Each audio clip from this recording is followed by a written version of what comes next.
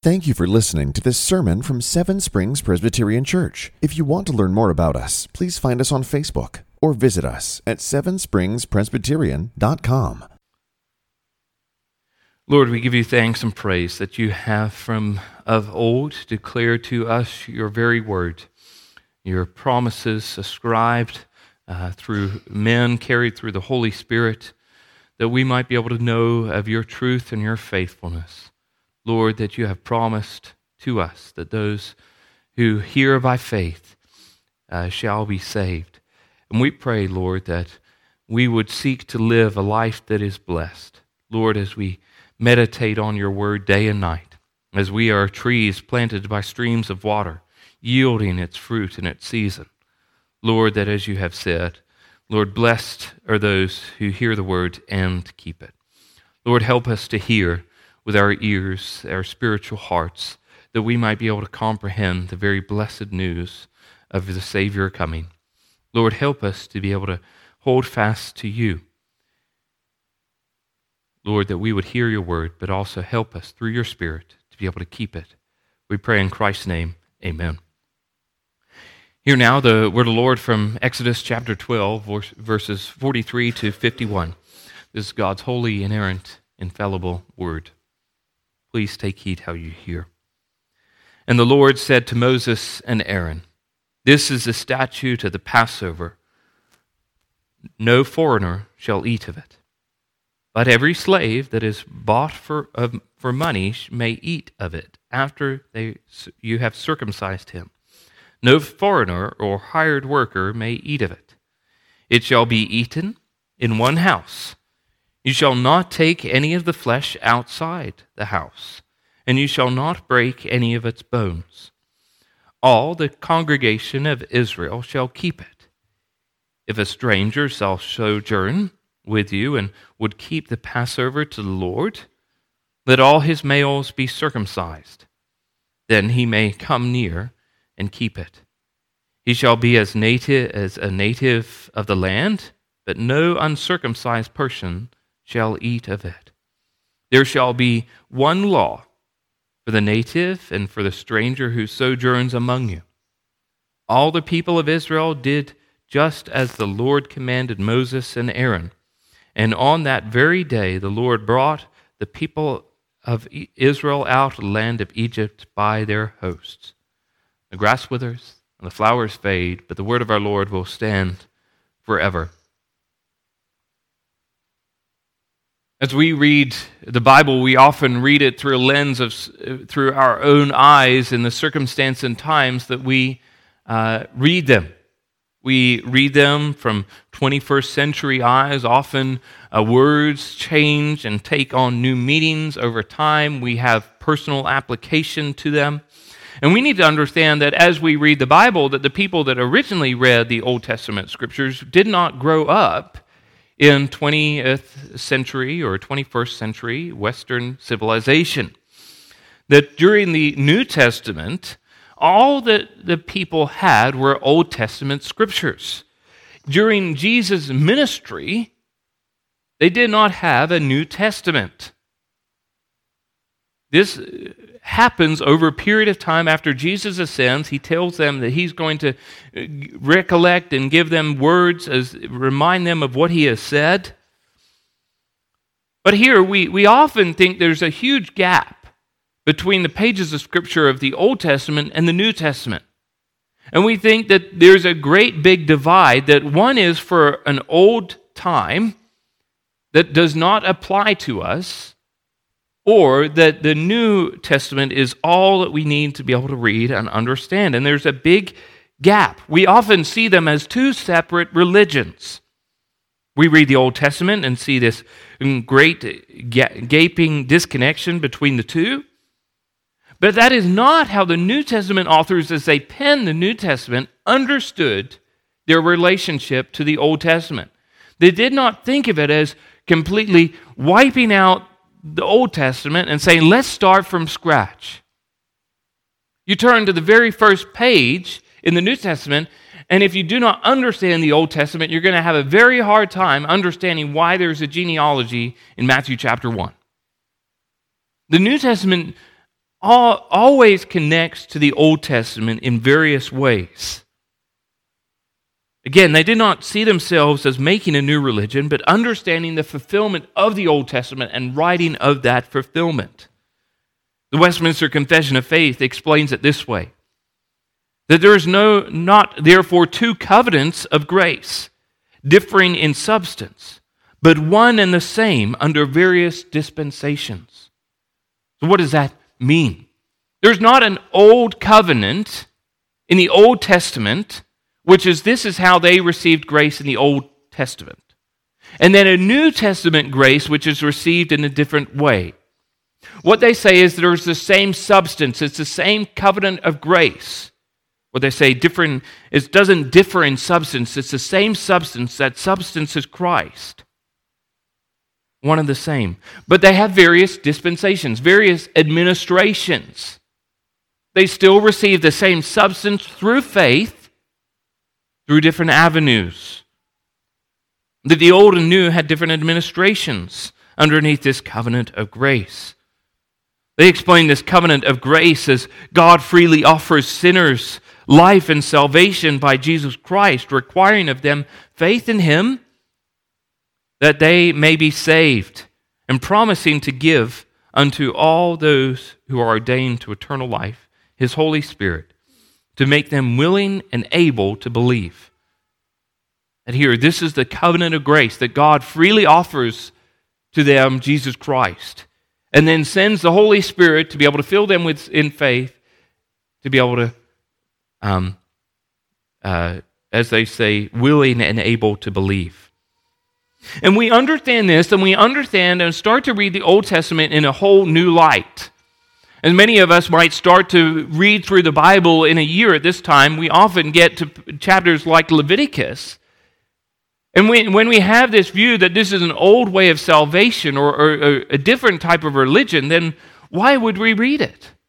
But when we see that it's the same substance we are looking for, Christ in the Old Testament, and we start to be able to fathom why we still have it in our Scriptures. We start to be able to see the beauty of Scriptures in their union, in their parts, in their unity between the whole, but also noticing the differences. As this week we finish chapter 12, and then next week, Lord willing, we'll come into chapter 13. These are really one big section, where as they're leaving, they're told of these instructions of how they are to be able to celebrate and live as they go to the promised land. We'll be looking at it in two parts. And this week we see the covenant community and the meal of celebration. The covenant community and the meal of celebration. The first thing that we notice here is covenant separation. Covenant separation. What does this mean? One aspect that we need to understand when we're talking about any type of community, not just a community in the Bible, we're talking about something that unites people together with their common bond or common union. We notice in this passage that not everybody is treated the same way. There are groups and groups of people who are excluded from celebrating the Passover meal, the covenant meal. We're told several times that certain people shall not eat the Passover meal. In verse 33, in verse 45, in verse 48, no foreigner, no hired worker, anyone who is uncircumcised. Now, in our 21st century ears, in a group that have grown up on playgrounds where we're told not to exclude anyone, this sounds ludicrous. How can you exclude somebody? That is surely some form of lawsuit waiting to be able to happen. But before you throw up your arms into the air, and we need to understand a little bit about these particulars. Mainly that the idea of any form of community automatically separates anyone from that community. That a community in itself does not include the entirety of the whole human race. And even if you were to include the whole entire human race, then you're still excluding someone, because someone, as in other animal types, would be excluded from that community. So automatically, the definition of a community limits its scope to a certain particular group based on a certain particular theme or items. If there's disagreements or disunity in that, then it does not really have, you couldn't really say it's a common union. So communities are formed based on faith, interests, fan clubs, beliefs, causes, plethora of additional reasons. But if you were to remove that common union, that thing that unites these communities together, then there would be no community. Even today, communities that claim to be the most inclusive community, so welcoming and affirming, self-professed, is probably one of the most limiting in its and unwelcoming communities.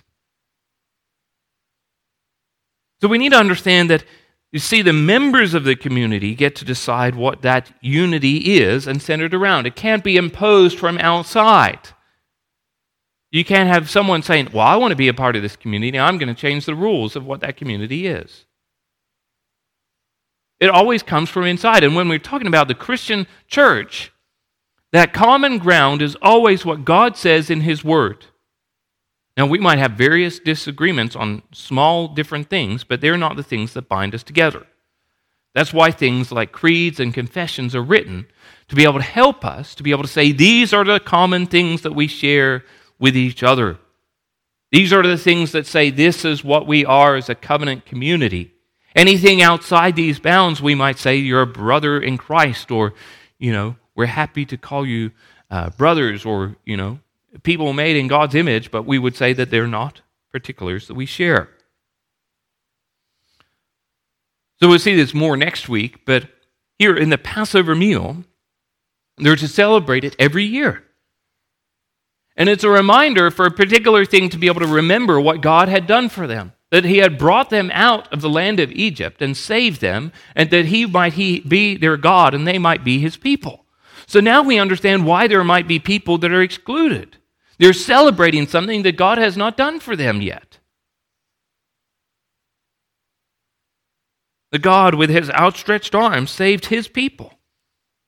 Why would anyone outside want to be able to come in and celebrate that meal if He had not done that to them?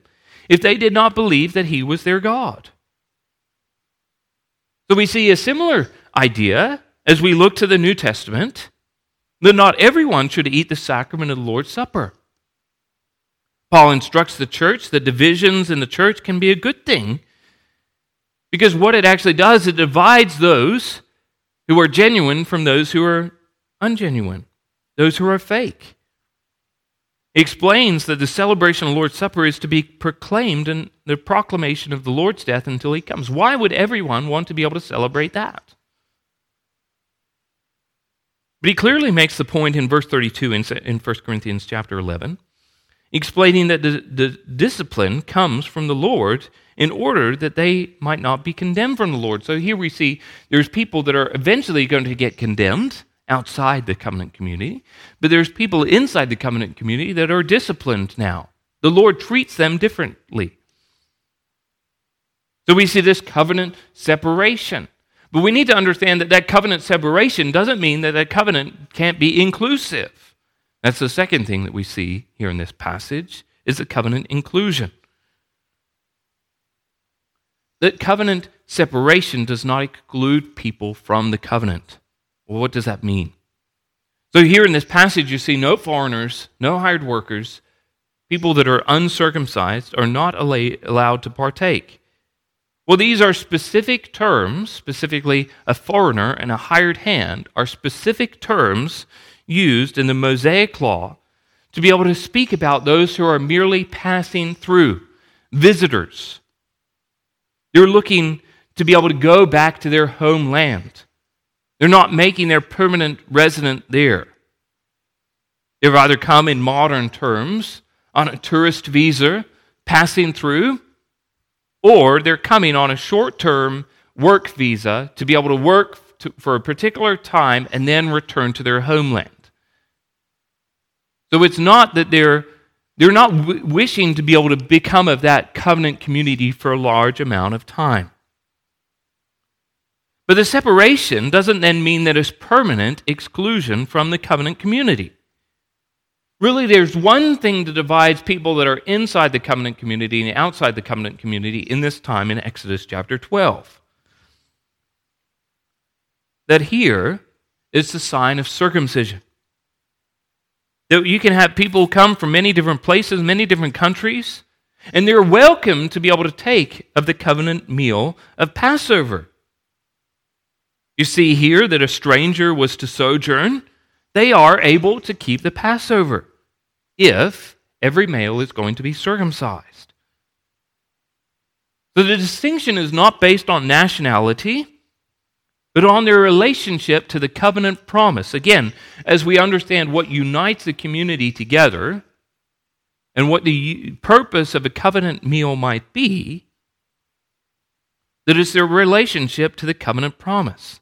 And the Lord promised Abraham in Genesis chapter 17 that I will establish my covenant between me and you and your offspring after you throughout all their generations for an everlasting covenant, to be a God to you and to your offspring after you.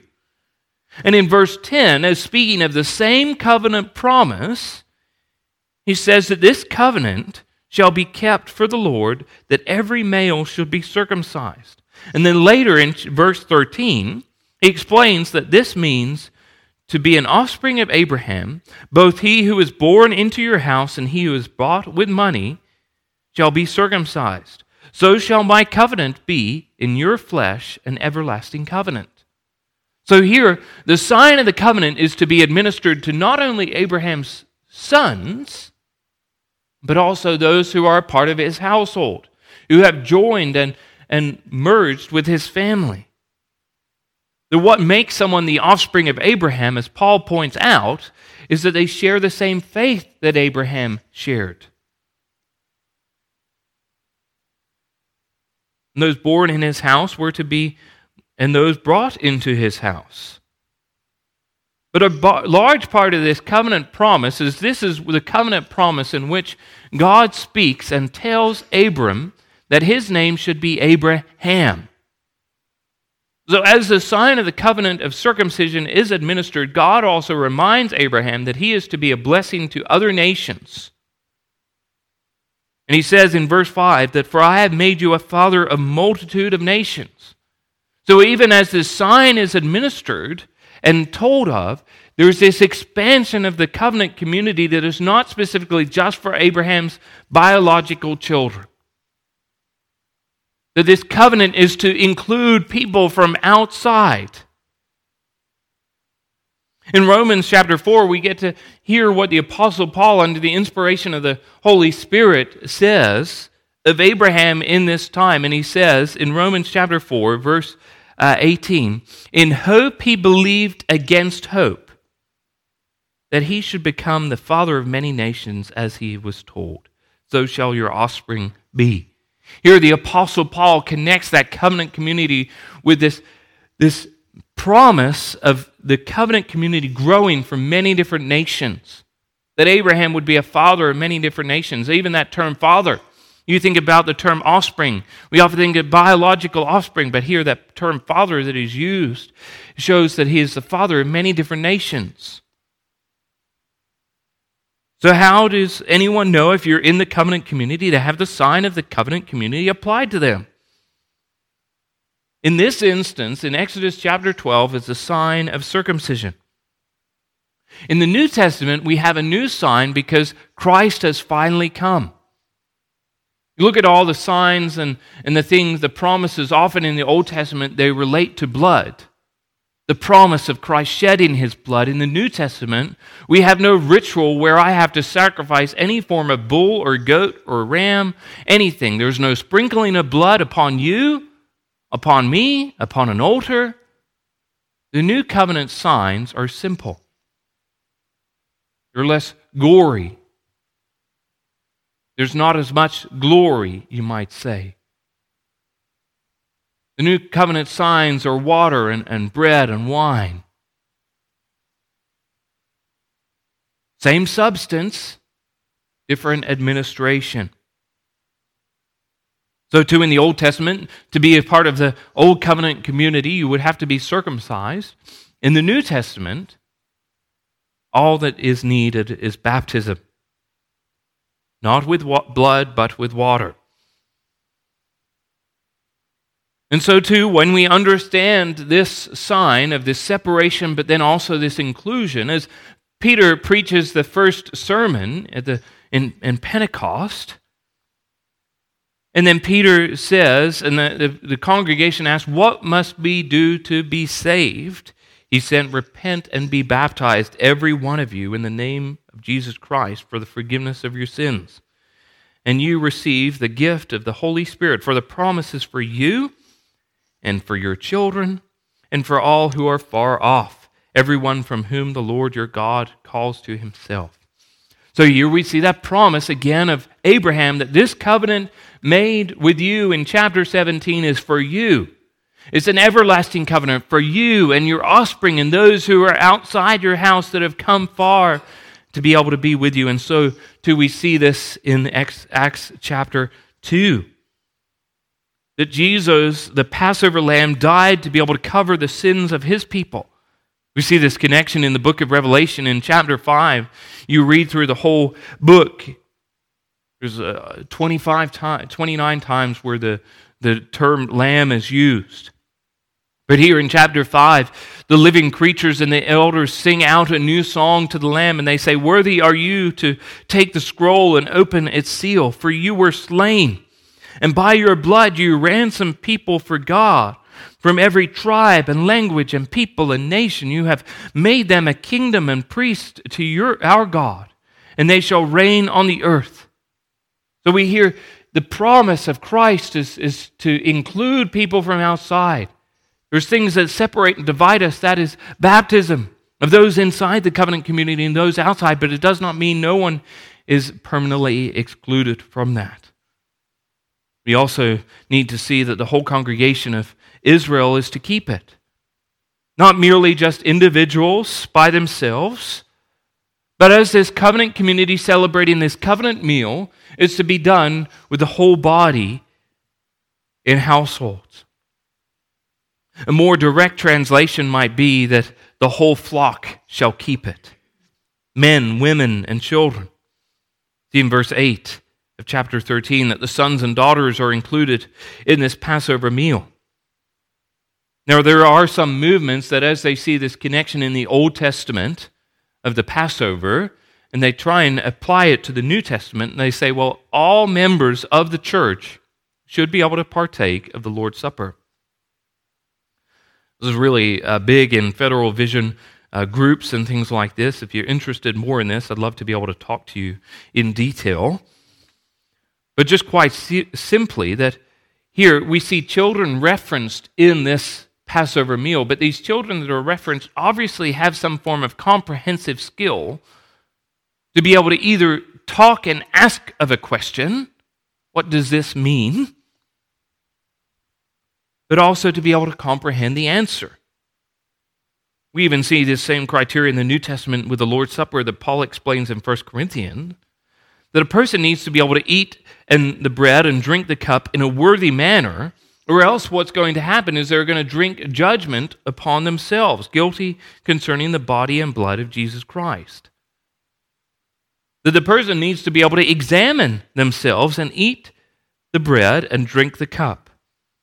The Westminster Shorter Catechism explains it is required of them that they would worthily partake of the Lord's Supper, that they examine themselves in their knowledge to discern the Lord's body, of their faith to feed upon him, of their repentance, love, and new obedience, lest, coming unworthily, they eat and drink judgment to themselves.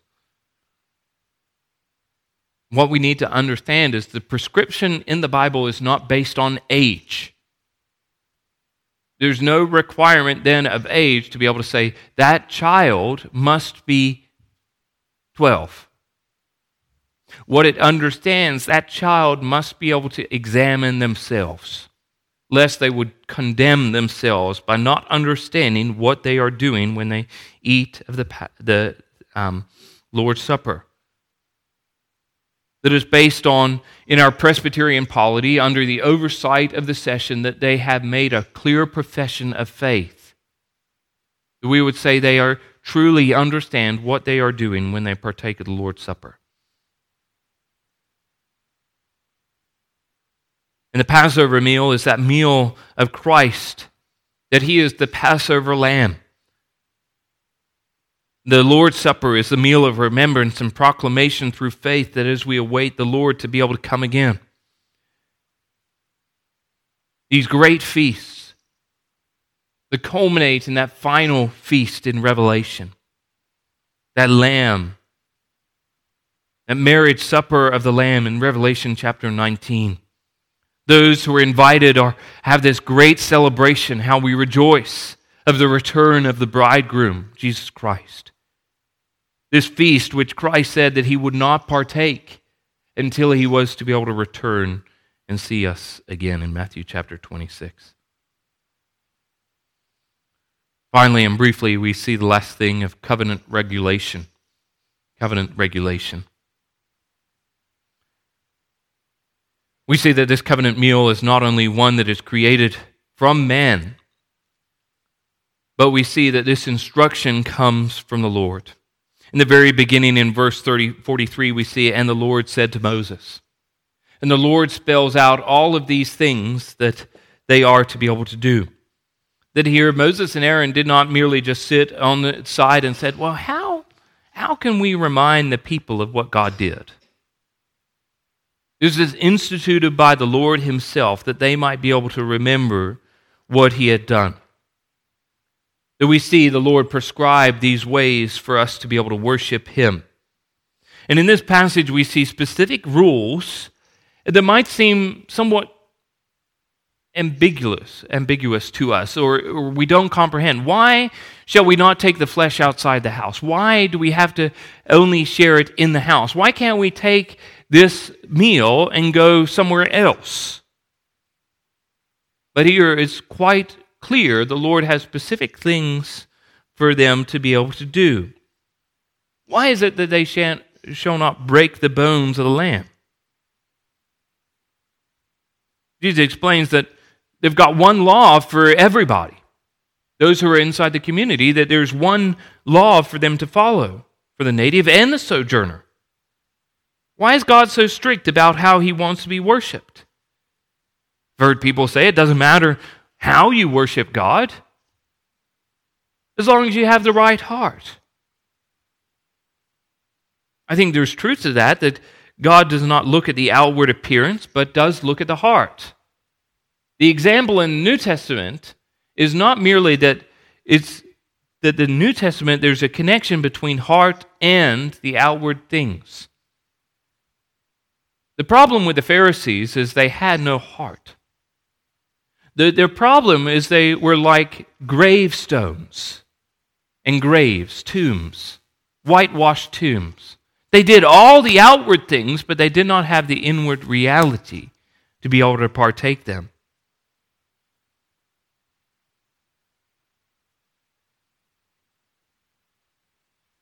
The issue is not God being strict. The issue is often what we seek to be able to do is always make and invent new ways. It's a problem ever since the very beginning. See, Cain and Abel bring these things, and the offering of Cain brings is not acceptable to God. And we see it all throughout Scriptures, that there's many people that try and invent new ways to be able to worship God, but they don't actually understand what they're trying to do. They become the center rather than God. The problem is not God. The problem is our hearts that are prone to wander, prone to be able to forget, prone to be able to leave that God that we love. But God gives us His Word to be able to help us, to guide us, to light our path. He knows that our hearts are bent and twisted. He knows our frame. So He gives us His promises and ways to be able to remember His faithfulness and His Word to be able to help us, to guide us.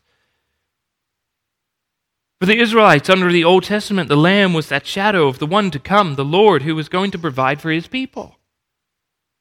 Those who ate the Passover in faith, waiting for the promised Messiah, were blessed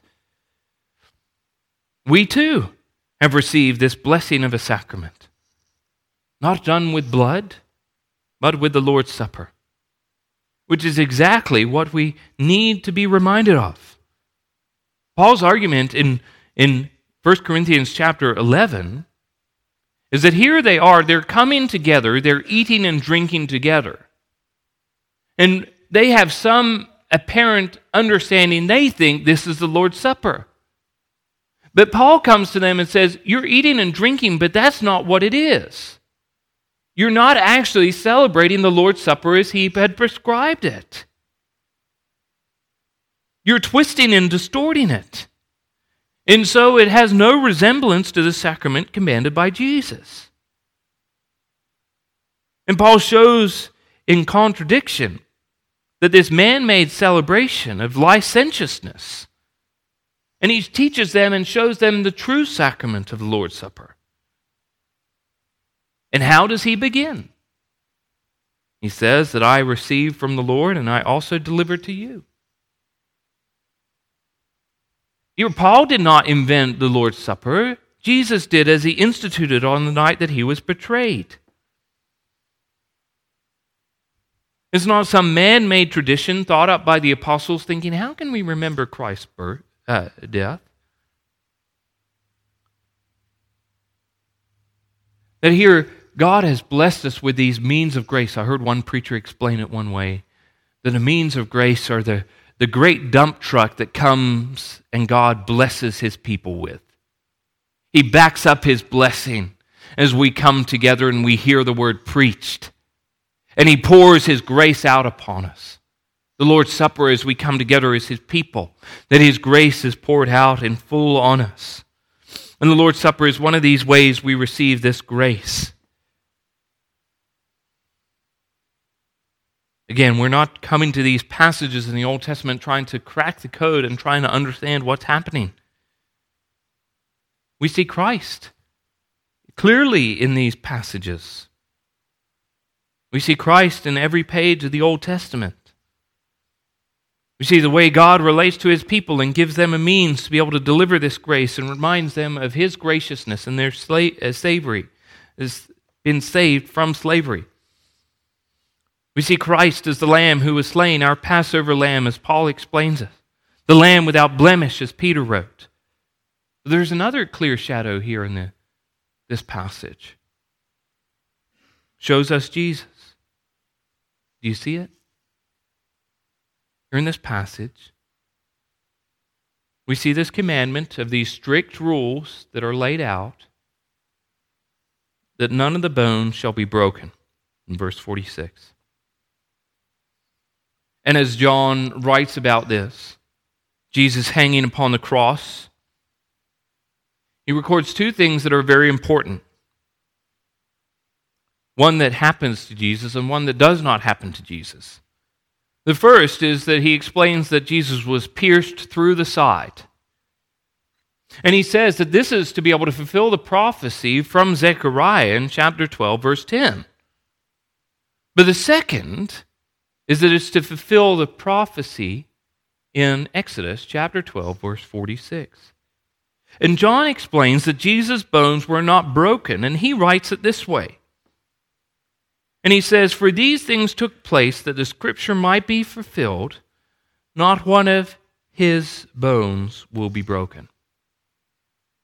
And here John applies this passage in Exodus chapter 12, and he says, this Passover lamb in which we're talking about speaks of Christ to come.